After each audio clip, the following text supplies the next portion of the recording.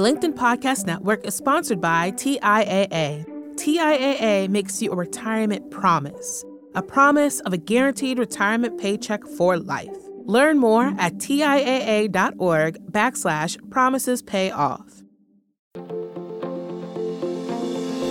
Hello, my friend, and welcome to another episode of Negotiate Anything. Thanks for spending time with us today. It's listeners like you in 181 different countries that have made Negotiate Anything the most popular negotiation and conflict resolution podcast in the world. I'm your host, Kwame Christian. I'm a business lawyer, mediator, professor, and the director of the American Negotiation Institute. Before we get started, I have two quick questions for you. Is negotiation a critical part of what you do? Do you need to resolve conflict and persuade at work?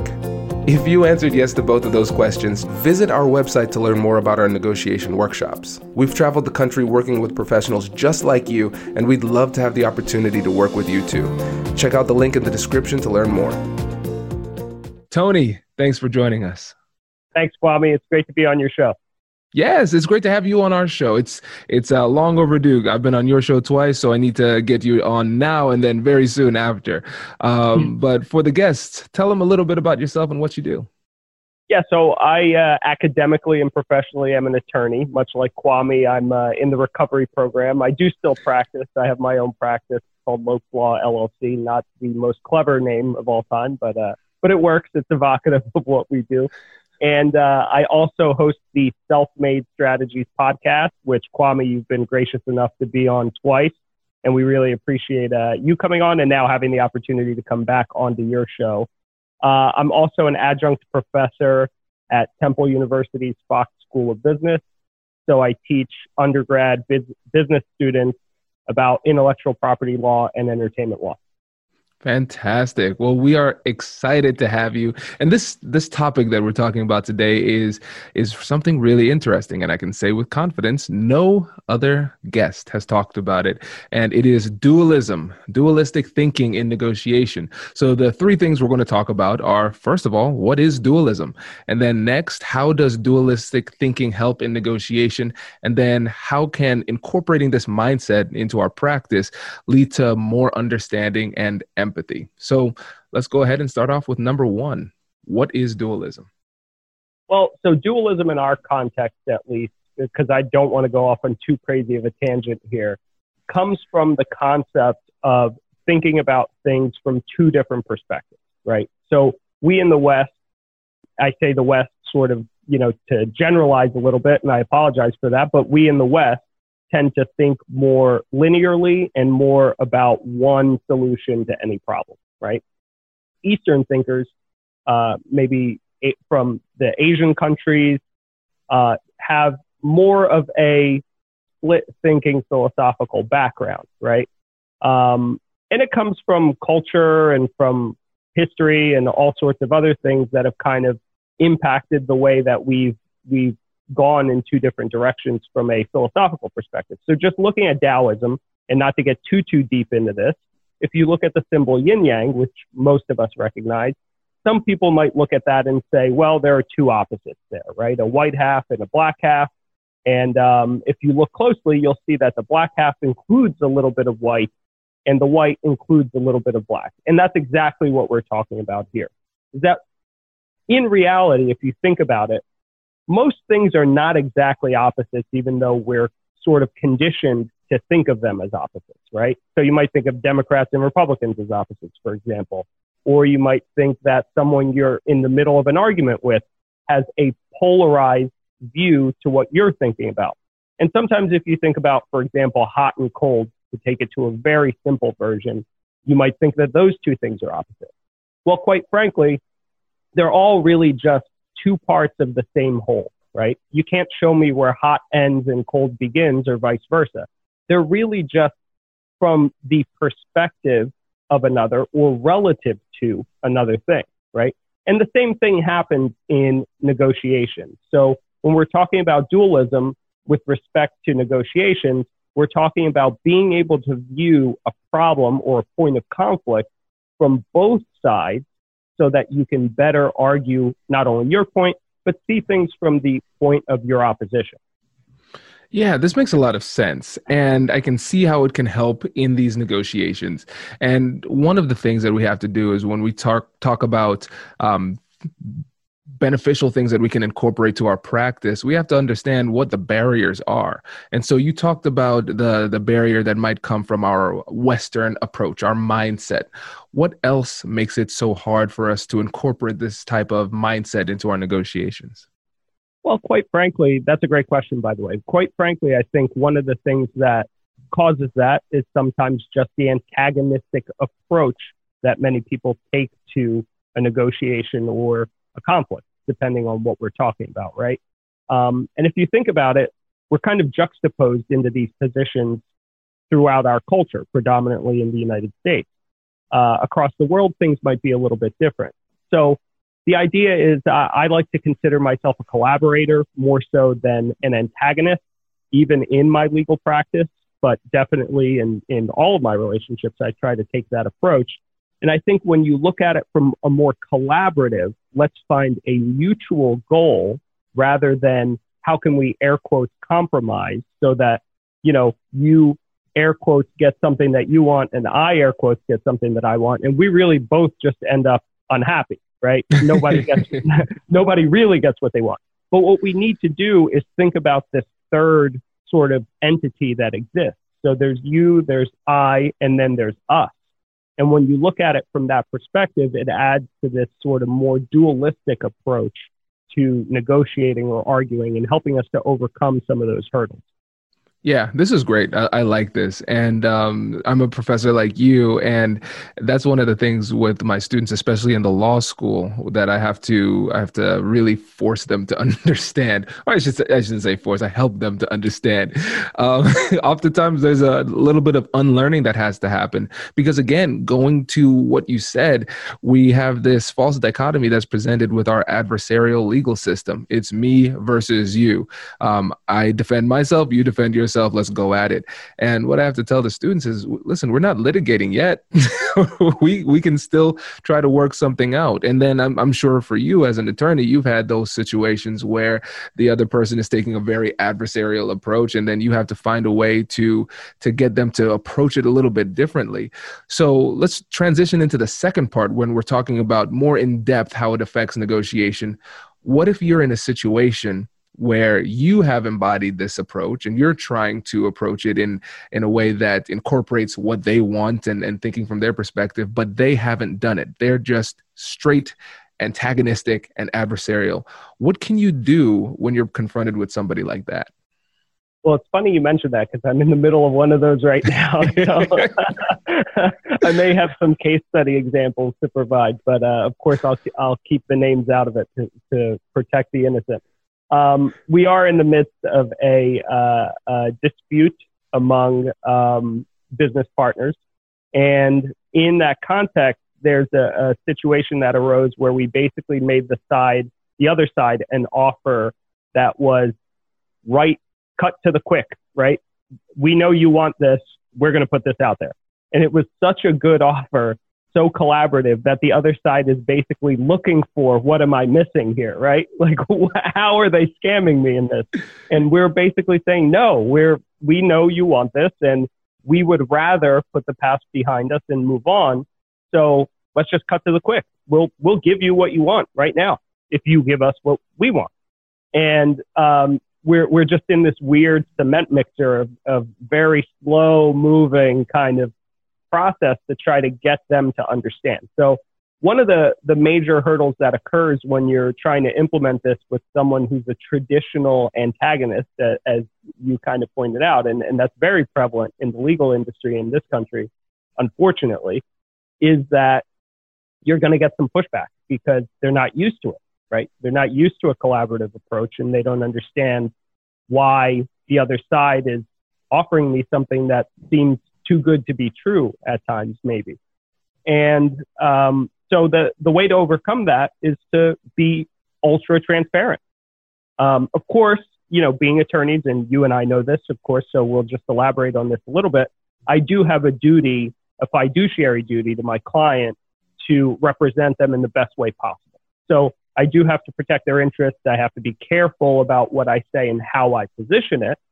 But there are ways to say, look, we want to move past this. Do you really want to litigate? Sometimes a good way to overcome that is to say, do you really want to waste hundreds of thousands of dollars in litigation? Do you really want to go to battle over this? Is it worth it? Maybe we can find a ground that's mutually beneficial. And that is the key, by the way, is genuine search, curiosity for a mutually beneficial way to protect the we part that we were talking about, right? When we're looking at it from you or I, we're still stuck in this sort of one-track mind style of thinking. It's not dualistic, right? Because we can only look at those perspectives from one side or the other. But when we look at it from this us or we approach, we start to see a bigger picture that involves a collaborative solution to our problem. Right. No, that makes a lot of sense. And I really like the metaphor that you used of a cement mixer, because sometimes you think you're in a situation where, okay, this is pretty straightforward. We're just going to have a conversation, work it out. And then you say, oh, no, it's one of those cement mixer kind of conversations. And here's the reality. You can't make the cement mixer go faster. It's going to take time. It's going to take time. And with certain people, it's just going to take a little bit more effort. And one of the concepts I talk about in the negotiation trainings for the American Negotiation Institute, and when I'm teaching this, that I talk about often, is called reactive devaluation.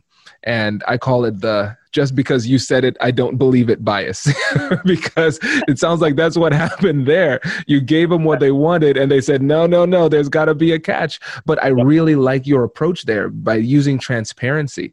And I think for everybody out there, this is something that we can utilize, but you have to be very, very mindful about the way you do it, because sometimes you share too much and then you can't take that back. And so I encourage everybody out there to download those free negotiation guides if you haven't done it yet. So go to AmericanNegotiationInstitute.com and /guide, and you can get those guides, and there's a link in the description there. Does your company invest in professional development training? If you believe that your team would benefit from a negotiation workshop, all you need to do is go to our website, fill out the workshop request form, and then we'll set up a time to chat. These workshops are completely customizable, and we've done them all around the country. Negotiation and conflict resolution skills are beneficial across all professions, but they're especially useful in procurement, purchasing, sales, sourcing, and contract management. Our calendar is filling up quickly, and we even have some workshops scheduled for next year. If you think you might want one, I'd suggest reaching out soon so you don't miss out. Check out the link in the description to learn more. And now, back to the show. The LinkedIn Podcast Network is sponsored by TIAA. In the last 100 years, we've seen financial markets swing, new currencies come and go, decades of savings lost in days, all showing that a retirement plan without a guarantee, quite simply, isn't enough. So more than a retirement plan, TIAA makes you a retirement promise. A promise of a guaranteed retirement paycheck for life. A promise that pays off. Learn more at TIAA.org/promisespayoff. From LinkedIn News, I'm Jessie Hempel, host of the Hello Monday podcast. In my 20s, I knew what career success looked like. In midlife, it's not that simple. Work is changing, we're changing, and there's no guidebook for how to make sense of it. So come figure it out with me on the Hello Monday podcast. I've been a journalist for 2 decades, writing cover stories for Business Week, Fortune, and Wired. And now, every Monday, I bring you conversations with people who are thinking deeply about work and where it fits into our lives. Like Microsoft CEO Satya Nadella on growth mindsets. The learn-it-all does better than the know-it-all. Or NYU professor Scott Galloway on choosing a career. I think the worst advice you can give a kid is follow your passion. Or MacArthur Genius winner Angela Duckworth on talent versus grit. Your long-term effort and your long-term commitment are surprisingly important. Each episode delivers pragmatic advice for right now. Listen to Hello Monday with me, Jessie Hempel, on the LinkedIn Podcast Network or wherever you get your podcasts. This is great. And let's wrap this up with talking about empathy and understanding. I think we can spend a lot of time here. How does this approach help us to be more empathetic and understand at a higher level? Well, I'll start with a Abraham Lincoln quote, and not to get too pedantic, but I think he's one of the greatest orators and probably one of the most compassionate leaders that this country has seen.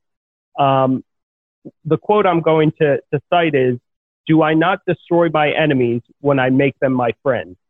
And if you think about that really deeply, if you meditate on that, you might come to the conclusion that, yeah, if I start collaborating with everyone, it's going to be really hard to have enemies, right? Because if I take this value forward approach, it starts to disarm people. That's why the genuine transparency in a negotiation that's become hostile can just bring the room to a dead stop and make it silent, right? Because people become disarmed by it, especially in our society today. We know that there's a lot of negativity in the news and in the press and with everything that's going on in the world. We're in this position where people are looking for someone to just say, hey, I noticed you, understand you, and hear what you're saying. Truly, genuinely. You can't fake that, by the way, because you will get found out one way or the other. You just cannot go that long with this sort of fake persona of genuineness. It doesn't exist. And what I've found, both professionally and even in my friendly relationships, is that the more genuine and transparent you seem to become, the less scam artists and antagonistic people seem to radiate. It's almost like a repellent to them. Like, this is too much work. I'm going to go find somebody else to try to scam over, you know? So I found that taking that approach, taking this dualistic approach, in and of itself requires compassion, empathy, thoughtfulness, active listening, all very good traits for someone who's going to be a good negotiator, right? So, absolutely. Yeah, I think that's where sort of the rubber meets the road. This is great, Tony. This is fantastic. And I'll tell you, one of the things that I love about doing this show is that I learn something every time I do it. Yes, I'm teaching it. I negotiate all the time, whatever. But every time I learn something new. And this is an important reminder too, because I am right now in the middle of a negotiation that is getting higher than I would like on the annoying scale. and I'm focusing on my frustrations and the frustrations of my client. Now I'm also practicing at Carlisle, Patchen and Murphy doing business law there. And it's frustrating right now. And we received an offer, a counter proposal. I felt like we've been done with this negotiation on 5 or 6 different times over the past 3 months or so. And he made a counter proposal without much explanation at all. And so the natural inclination is to just go right back, right? Using that straightforward approach instead of taking a step back and using a little bit of empathy. Let's think about it from a different perspective. I don't understand why. I need to figure out the interest behind the request. And then I also need to express myself instead of just expressing how pissed off I am right now and let them know exactly what the problem is with this new counter. And so I really appreciate this because it is changing the tenor of my next email that I'm going to send. We all need those reminders from time to time. Absolutely. Yeah. And to your point, look, we're both podcasters. By the way, anyone who's listening who wants to check out our show, www.selfmadestrategies.com or Self-Made Strategies, wherever you enjoy your podcasts, or on YouTube. And again, I appreciate the opportunity, Kwame. But one of the things that you said is that you're always learning, right? And I think that's a part of this, is having sort of this growth mindset leads you into a more dualistic approach, right? By the way, meditation, mindfulness, empathy, compassion, all of those things start to kind of become a part of this sort of new cocktail or new toolbox of tools and solutions that you'll have in your negotiations. The major issues and the warning I give, again, is that genuineness is a minimum requirement of it at its core level. And to the other side, air quotes, to the individuals who are more egotistical in their negotiation style, right? All about me. I'm going to try to win as much as I can. The warning is that when you're across the table from someone who's one of these more collaborative and dualistic thinkers, you really don't want to piss them off by trying to take too much when they're being transparent. That can shut a negotiation down very quickly, because what will end up happening is, let's say I come to Kwame and we're negotiating on behalf of our clients, and everything's going well until we finally get to the key sticking point. If it's a residential deal or a business merger and acquisition deal, maybe it's the selling price, right? You obviously want more if your client's the seller. I want more if I want less if my client's the buyer, right? So the biggest problem that can occur in one of these sort of more collaborative style negotiations is if I come to the table and genuinely say, look, we're going up 10,000, you're coming down 10,000 on every one of these back and forth counter proposals. Why don't we just meet in the middle? Let's cut to the quick. We're going to end up there anyways.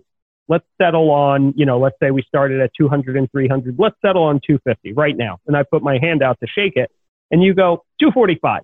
That is one of the worst things you can do, because once somebody's shown their cards, this has happened to me, by the way, of course. Once somebody has shown their cards and kind of opened up to you, they've sort of extended an olive branch of vulnerability, if you will, and transparency.